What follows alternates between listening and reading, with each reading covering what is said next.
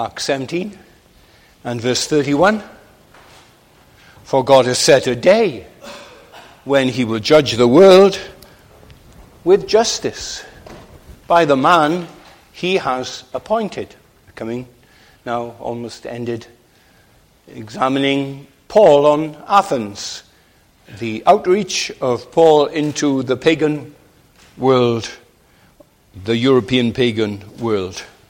And he's being judged then by the aristocrats and philosophers of Athens, a group of men called the Areopagus that met on Mars Hill. They were the city's watch committee that had invited him, with little possibility of him refusing to go along with them, to appear before them and to explain his teaching that he was teaching there in the marketplace just round the corner. And with enormous courage, he addresses them. He pulls no punches. And then he comes towards the end of his sermon and he tells them that the God that he's been preaching to them is going to judge them. Not very long time ahead. And totally justly. And he's going to judge them by the standards that have been set for the world by the archetypal man. God's great definition of what a man is, the true man, Jesus Christ. So it is not Paul who is going to be judged by them for his beliefs and actions, but they are going to be judged by the God that Paul is preaching to them. First point I want to make is this, that God is our judge is not a popular belief. There are certain words of Jesus that are most misunderstood, and yet they are most quoted. They are from the Sermon on the Mount, and they are the opening words of chapter 7. Sermon on the Mount is 5, 6, and 7 of Matthew's Gospel. And they are the words, "Do not judge, or you too will be judged." Everyone knows that. Very, very popular. Now let's understand that one thing Jesus is not saying is, under no circumstances must you pass any judgment on the behavior or ideas of other people. He's not saying that. Sermon on the Mount is full of judgment. From the very first verse, Jesus explains to us the exclusive values and attitudes and behavior that we are to have. He says, blessed are the poor in spirit. Only they are blessed. Blessed are they that mourn for their sins. Blessed are those who are pure in heart. Blessed are those that hunger and thirst for righteousness. Blessed are the peacemakers. He says things like that. He's passing judgment on other attitudes that contradict that blessed life. They're wrong, he says. And then he goes on and he develops this then in a negative way by referring to the behavior of the dominant religious group. About 150 years old they are now, the Pharisees. And he tells them, don't pray like the Pharisees on street corners, praying so that everyone can see, he's a devout man. Don't give like the Pharisees gave, splashing many coins into the great trumpet offerings in the temple, that the rattle could be heard everywhere. Oh, what a generous man he is. And don't fast like the Pharisees fast. They put ash on their faces that everyone could see that they were fasting. Don't be like that, he says. He passes judgment on them. And then he judges a man who built his house on sand. He built his life on a rotten foundation. And the first big storm that came swept the house away, and he and his house were lost. The Sermon on the Mount is full of the judgments of Jesus, and we're to be like him. So whatever these words mean, do not judge, they do not mean we are never to evaluate other people. We have to evaluate. We have to evaluate others. We have to evaluate ourselves, don't we?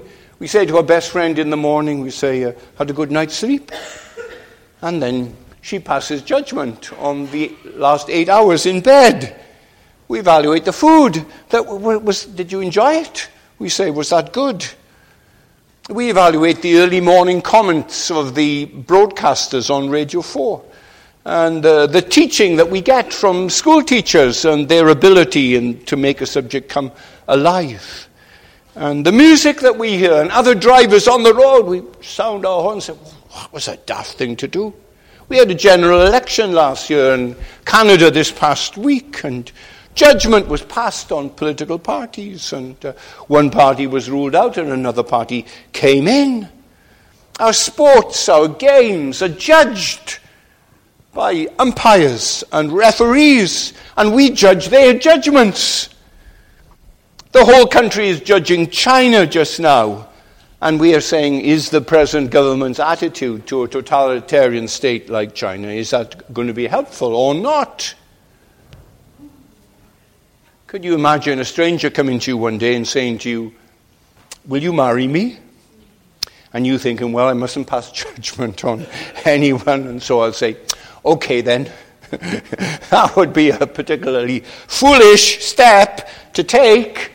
It's very important for you to pass informed judgments, wise judgments on behavior and attitudes and beliefs and preaching. We are living in a world where we make 100 evaluations at least every day, and often quite unconsciously. So Jesus isn't saying, don't evaluate other people.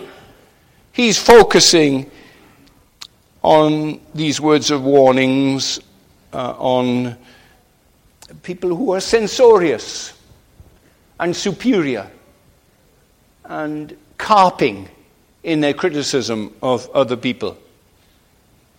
He goes on in the next verse, in a very famous verse, where he says, here's a guy, and he can see a little speck in your eye.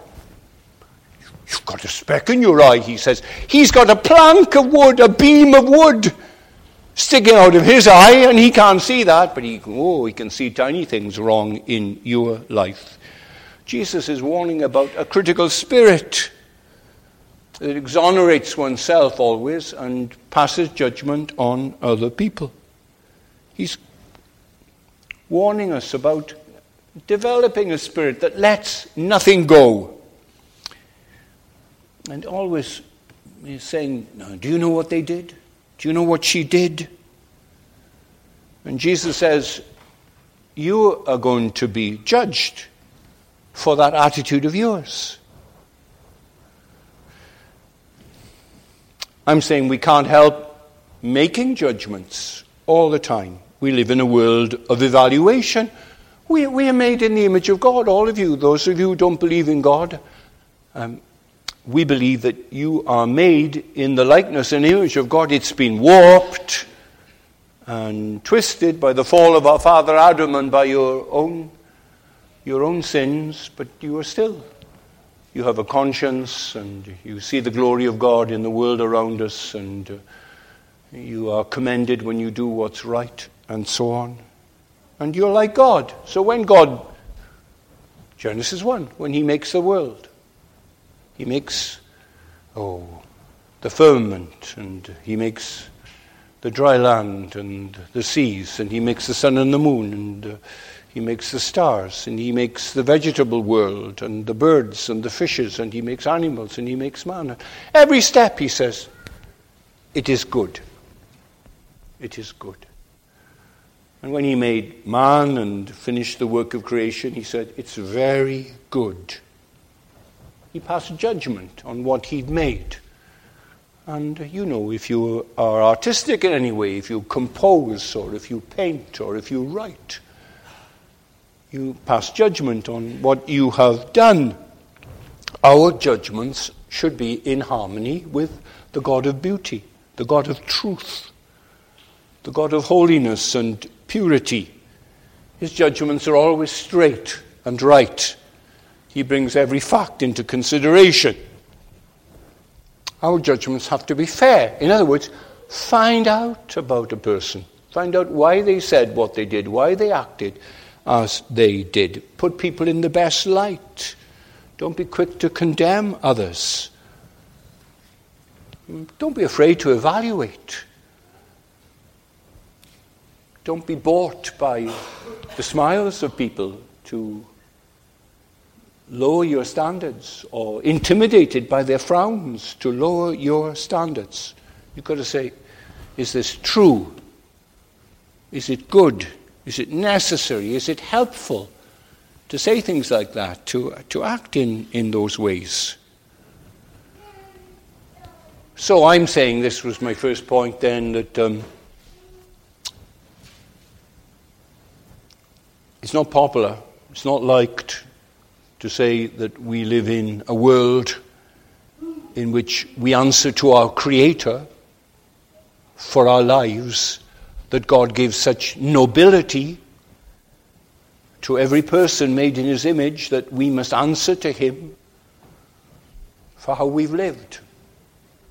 Second thing I want to say is, as all things are to be evaluated, whether they're good or bad, or true or false, our lives certainly are to be evaluated. If we judge little things, then suddenly great things, like the way we hurt other people or destroy other people, our Creator is going to judge them. The one in whom we all live and move. Our breath is in His hands, the beating of our heart, the coursing of blood through our veins, the electrical activity in our brains. It's all sustained by God. And the idea that God is going to evaluate us is right through the Bible. It's an important Old Testament theme, and then it's an important New Testament theme too. And you see, it's the heart of the gospel. What is the cross? Well, the cross of Jesus Christ is Him taking the condemnation, the judgment of God for the follies and errors and absences and sins of our lives. He takes their guilt on the cross. He becomes the Lamb of God that takes away the sin of the world. He died for our sins according to the Scripture. The condemnation that you and I deserve fell on Him. And with His stripes we're healed, we're ransomed and restored, and we're forgiven. So the message of hope and salvation has as its foundation the justice of God, the righteousness, the judgment of Almighty God. What I'm going to do now is going to draw your attention to a number of verses in the Bible which open up the theme of the coming judgment of God. I want you to see how central it is and how strongly it is declared in the Bible. I want you to have no doubts at all that this isn't some hobby that Jeff Thomas is riding today, but that I am simply serving the Word of God and serving the God of the Word by bringing this message to you. I'm saying to you, we're facing a denouement. In this moral universe in which we live, it ends. Then not in a rotting corpse, not in a tale of sound and fury and signifying nothing at all, but our lives matter. And they have a definition of what a life is that God gives. And we're going to be evaluated. We're going to be judged. We must all appear before the judgment seat of Christ. Okay, some verses. Psalm 96. Here's the idea that God is going to judge the world. The whole psalm is a call to worship. I begin the Sunday night service. Our help is in the name of the Lord who made heaven and earth. It's in the Psalms there. It's a summons to creatures to bow before their Creator, and for the redeemed to worship their Redeemer. And it concludes with the words, sing for joy before the Lord, because He's coming. He's coming to judge the earth. He will judge the world in righteousness and His peoples in faithfulness. He's coming to judge. Sing for joy. It's a standard Old Testament refrain.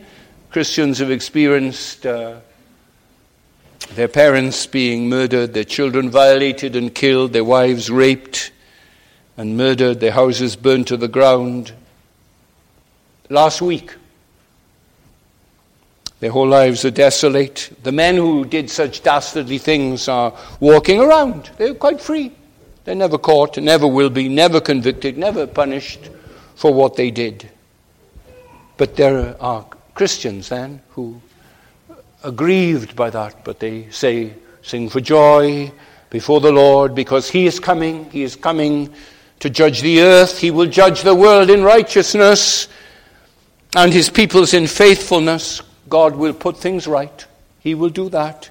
He will render to every man according to his deeds. It's an Old Testament hope. Secondly, here it is on the lips of the prophet Isaiah, chapter 11 and verse 4. But with righteousness He will judge the poor and decide with fairness for the afflicted of the earth. He will strike the earth with a rod of His mouth, and with the breath of His lips He will slay the wicked.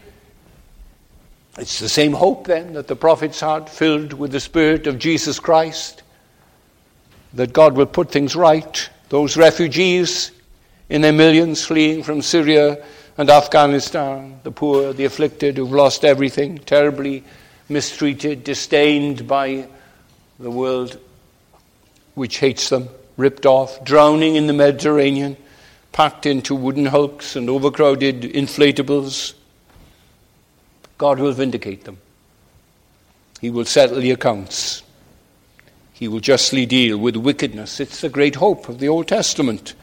So Paul, the Jew, with that background, speaks to these Greeks in Athens about the living God. He has set a day when He will judge the world with justice. It's an Old Testament hope.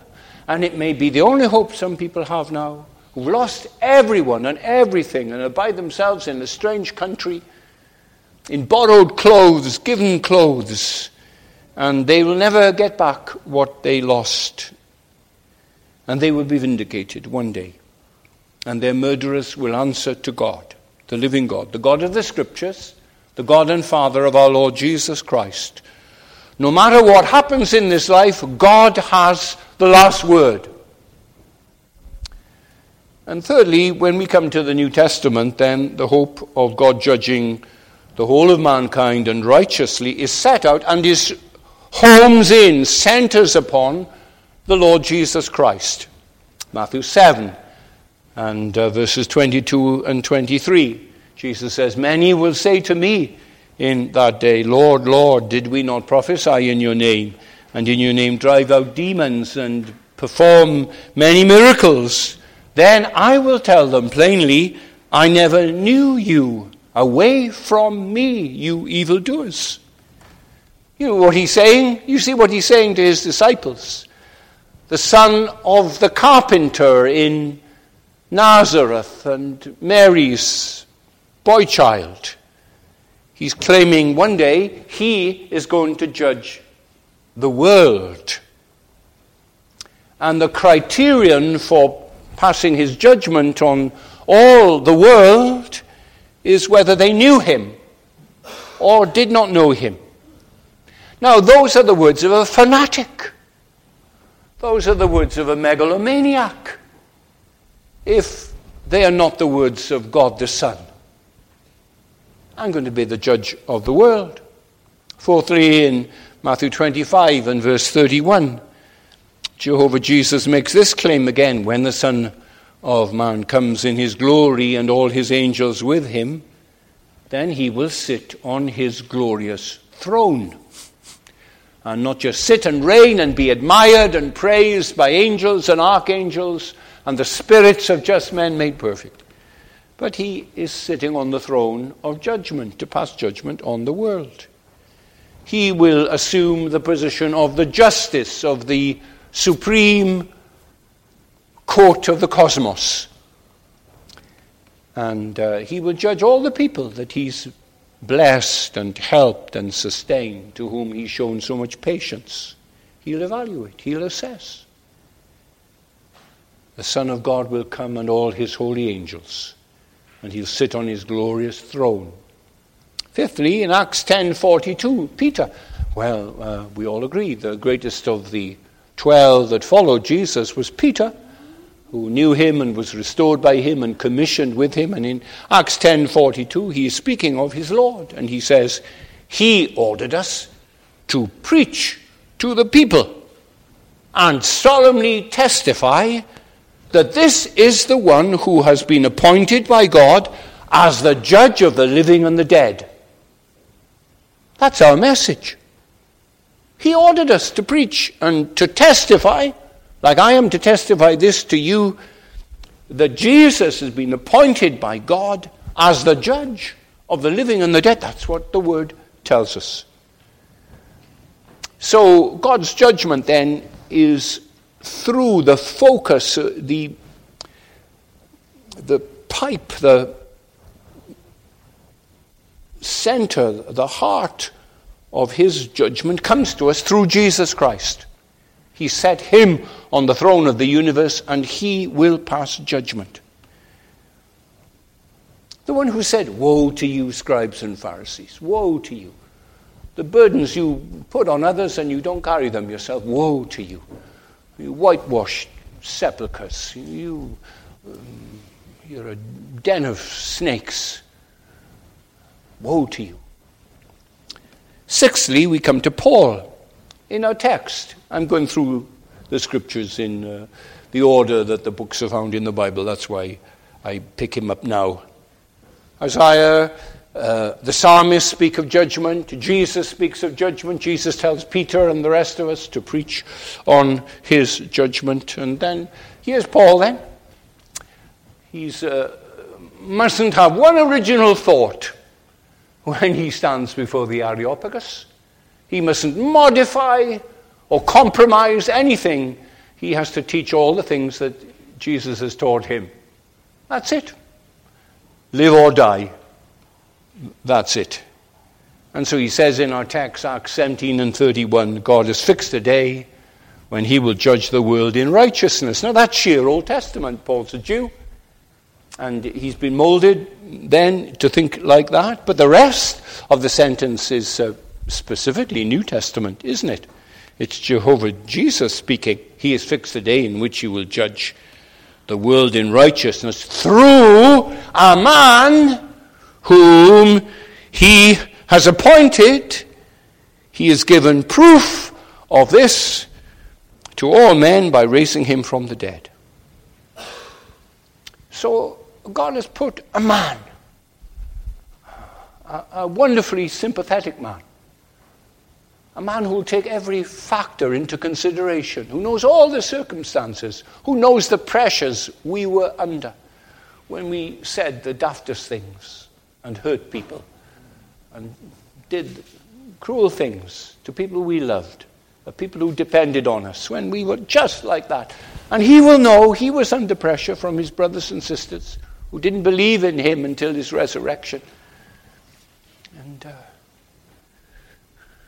God has appointed that the judgment will be before this man, Jesus Christ.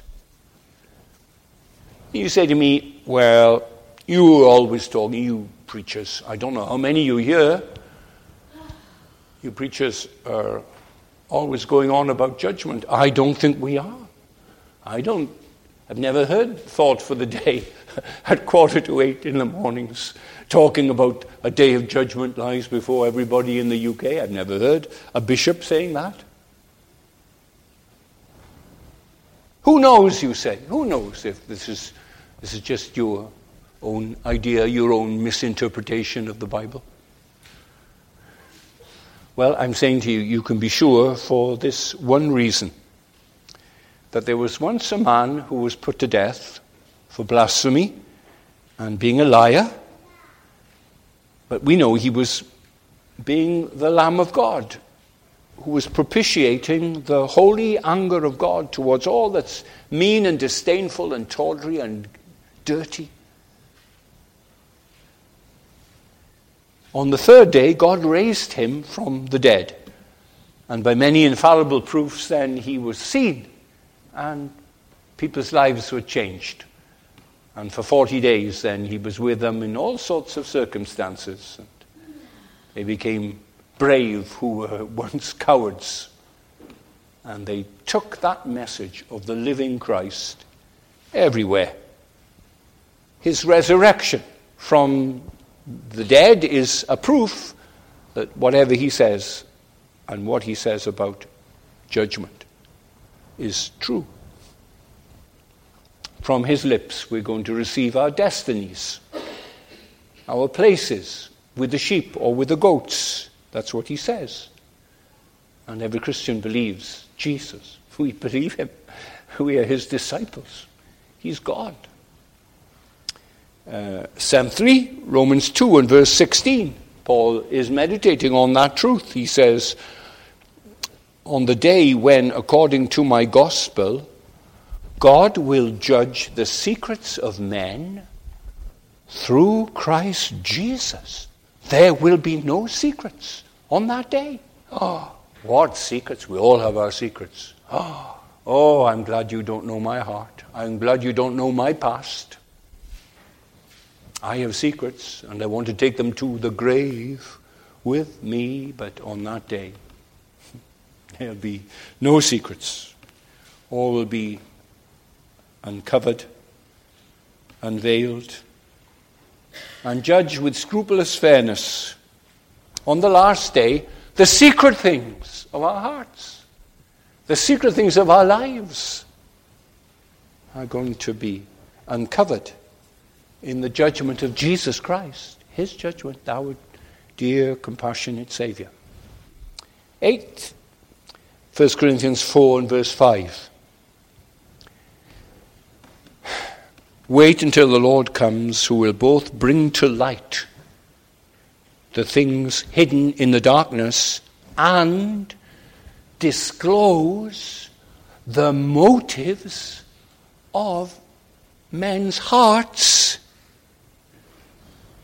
Not only will he uncover things hidden in the darkness, no secrets, we've said that, but now he will uncover our motives for what we did. We fooled our wives, our husbands. We fooled our children. We fooled our congregation, our friends. Can't fool God. Did you preach for my glory? Did you preach out of love for me? Did you preach with love for those people listening to you? God will say to preachers in that day. Sometimes it causes me to tremble. Tremble, tremble.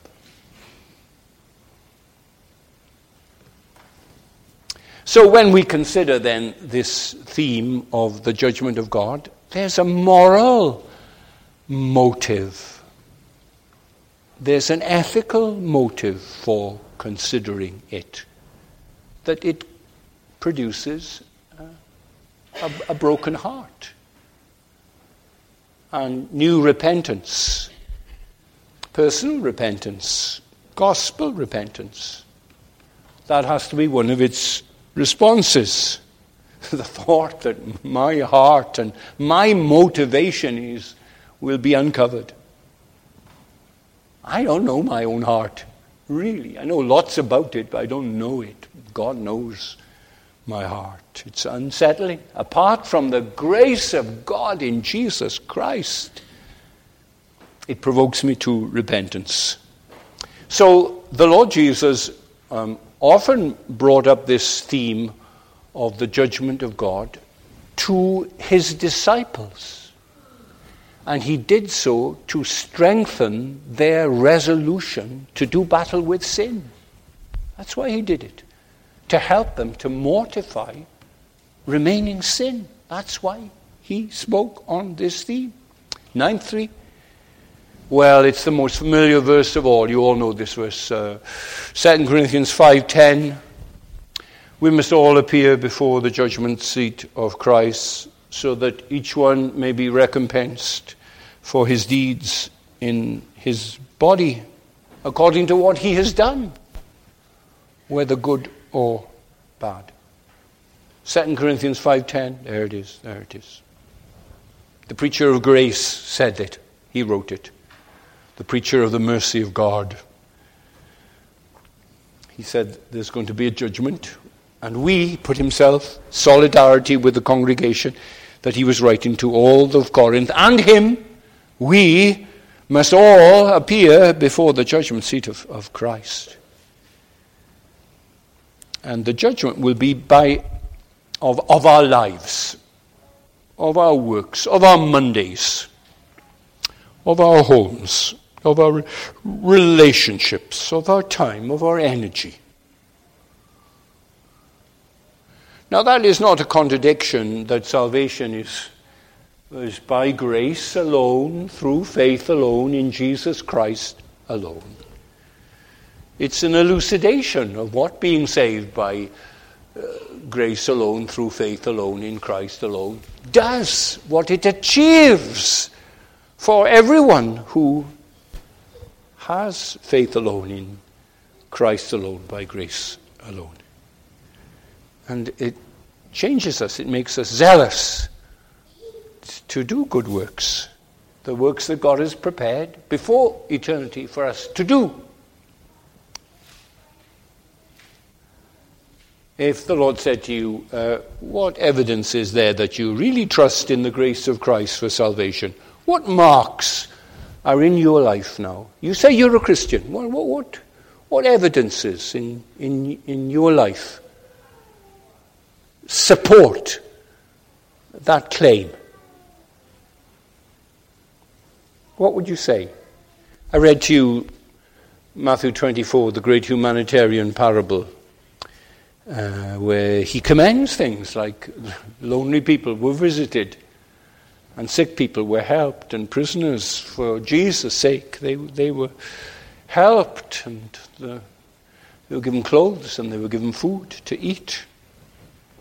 A life of faithfulness. That characterizes then your new life in Christ. You're not serving him with the lip and with the profession, but you're serving him with the energy and strength that God gives to you. So you be ready for the day of evaluation through being faithful to your master, being busy in his work, longing for closer communion with him, staying to the end.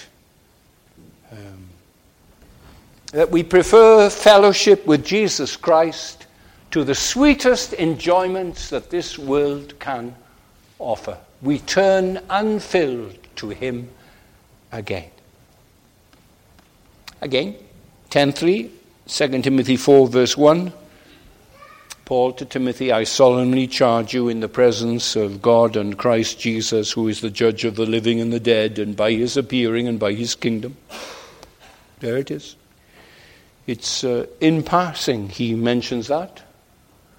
I charge you in the name of Christ, gentle Jesus, meek and mild, who's the judge of the world. He's the Lamb of God. He's the Lion of the tribe of Judah. He's the dove. He's the eagle. And then 11th, James, the half-brother of our Lord, chapter 5 of his letter. You notice here now, James 5:9. Don't complain. Don't whinge. Don't be just pointing your finger at other people in your family and members of the church, and you're complaining about the pastor, complaining about the elders and the deacons and the women and the men and the children's behavior. Don't complain, brethren, against one another, so that you yourselves may not be judged. Behold, the judge is standing right at the door. This is typical, isn't it, of New Testament teaching, how the greatest doctrines, the incarnation of Christ, the humbling of Christ to teach two women to get on with one another in a church at Philippi, the giving of of Jesus Christ himself to encourage us to give to the work of the Lord, give ourselves and our substance. And so here is a spirit of carping criticism in the church. And he says, don't complain, brethren, so that you yourselves may not be judged. The judge is standing right at the door. And then there's the famous verse in Hebrews chapter 9 and verse 27. It is appointed unto men once to die, and after death the judgment. There it is. It's the great theme, isn't it? Well, yes, I've got a few minutes. Let me just open that up. Are Christians going to meet their judge? Yes. All right. How are we going to meet our judge? I'll tell you a story from the Old Testament that you all know. It's a story about King Solomon, and he was trying different people with cases who came to him. 2 women came to him, 2 harlots came to him. And they were both claiming that the baby was their baby and not belonging to the other woman. So you remember what Solomon did. Solomon said, bring a sword, please, and cut the baby in half, and give one woman half, and give the other woman the other half. And you know what happened. The true mother cried out, oh my Lord, give her the child. By no means kill him.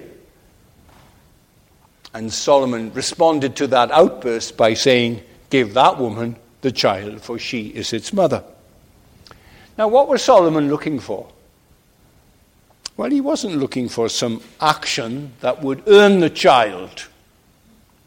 He was looking for a deed that would prove that the child was already hers, born of her, nurtured by her for a little while. And that is the way that God looks at our deeds. He's not looking for deeds that will purchase heaven and its glories and eternal life by something that we've done, that we cared for someone and that we gave our lives for someone and so on. He's looking for deeds that prove that we are already enjoying forgiveness and pardon and the gift of God and mercy through Jesus Christ. We turn the other cheek because Christ is in us. Christ dead in our place. We overcome evil with good because that's how Jesus dealt with the evil that we've done. He gave his life for us. He overcame our evil by being so good to us. And that means that's how we live. We just have to, all the time, pardon and forgive people who hurt us. So we're not afraid of the day of judgment because the judge is the Savior who died for us. The Lord laid on him the iniquity of us. All our iniquity on him was laid. And he's going to be the one who's going to pass judgment on us in that day. And the day of judgment is really for, well, noticing publicly, heavenly, before God, humble Christian women who spent their lives serving, giving their lives, caring, washing, cleaning, going to church on Sundays, asking God to help them, praying for their families and their loved ones, who'd hate to do anything publicly, whose greatest shame would be to faint in a morning service and draw attention to themselves. Sweet, godly women and men. And the God will say, well done, good and faithful servant. God will honor them. They'll be up there at the throne. They'll be up there near the front in the light. And we'd be content to sit in the shadows in the back somewhere. Lastly, number 13, this is okay? And then I'll finish going through scriptures. You've been patient. but it's such an important subject, isn't it? Revelation 20, a description of the day of judgment. God breathed. Verses 11 to 15, 5 verses that describe for us the day of judgment. What lies before us? Soon.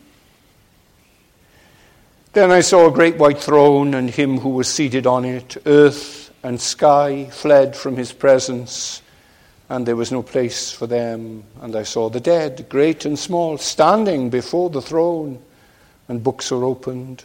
Another book was opened, which is the book of life. The dead were judged according to what they'd done, as recorded in the books. The sea gave up the dead that were in it, and death and Hades gave up the dead that were in them. And each person was judged according to what he had done. Then death and Hades were thrown into the lake of fire. The lake of fire is the second death. If anyone's name was not found written in the book of life, he was thrown into the lake of fire. All right? There are over 300 passages in the New Testament that refer to the day of judgment, and I've quoted 13 to you today.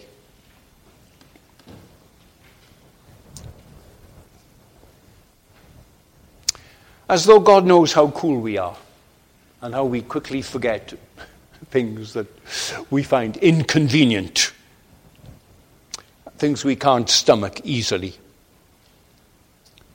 I'm not employing scare tactics or talking about fantasies. I'm just presenting you with ultimate reality. There's a day of judgment. And Paul wouldn't have been a loving man and a faithful man if he'd faced those men on the Areopagus and had failed to tell them and to warn them that it is appointed unto them each to die, and not reincarnation, but afterwards evaluation, judgment. And though they might be aristocrats with blue blood, and though they might be Mensa high IQs in their intelligence, there's no escape. It's coming. It is coming. The judge is standing at the door. He's warning you. That's why he's brought you here. That's why he's given me this message to give to you. You need a Savior. You need a mediator between you and God, an advocate who will say, they love me.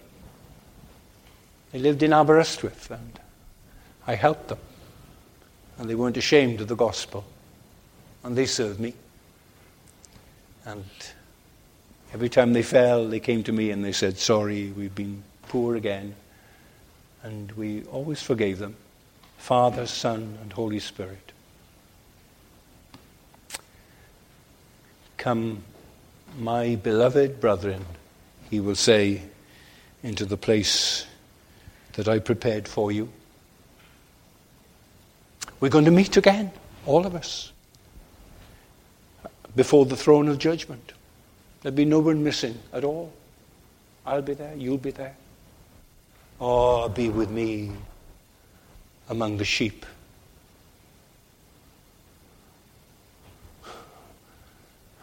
Don't be Mr. Cool.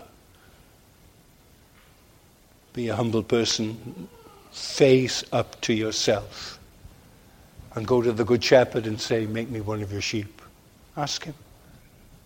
Ask him to make you a lamb of God. He'll hold you in his arms. He'll keep you through the life. And he'll say, welcome in that great day. We'll meet. Oh, let's meet on the right side of Christ. Let's pray. Bless your word, Lord. Send the Spirit upon the word. Thank you that this world won't end in sound and fury, deserted, cold, volcanic rock spinning through an endless cosmos. But it's going to end before the throne of God with the angels and all the people of God gathered there, and a new heavens and a new earth and a new world. Oh, give us 100% more faith than we have already to believe. And the little bit of saving faith we have, we get it into a little atom, and we'd put it in your hand, and we'd say, I do believe, help thou my unbelief. And we'd start to follow you, for we long for a judgment of vindication and welcome in that great day, and strength to serve thee in these days. We ask in Jesus' name. Amen.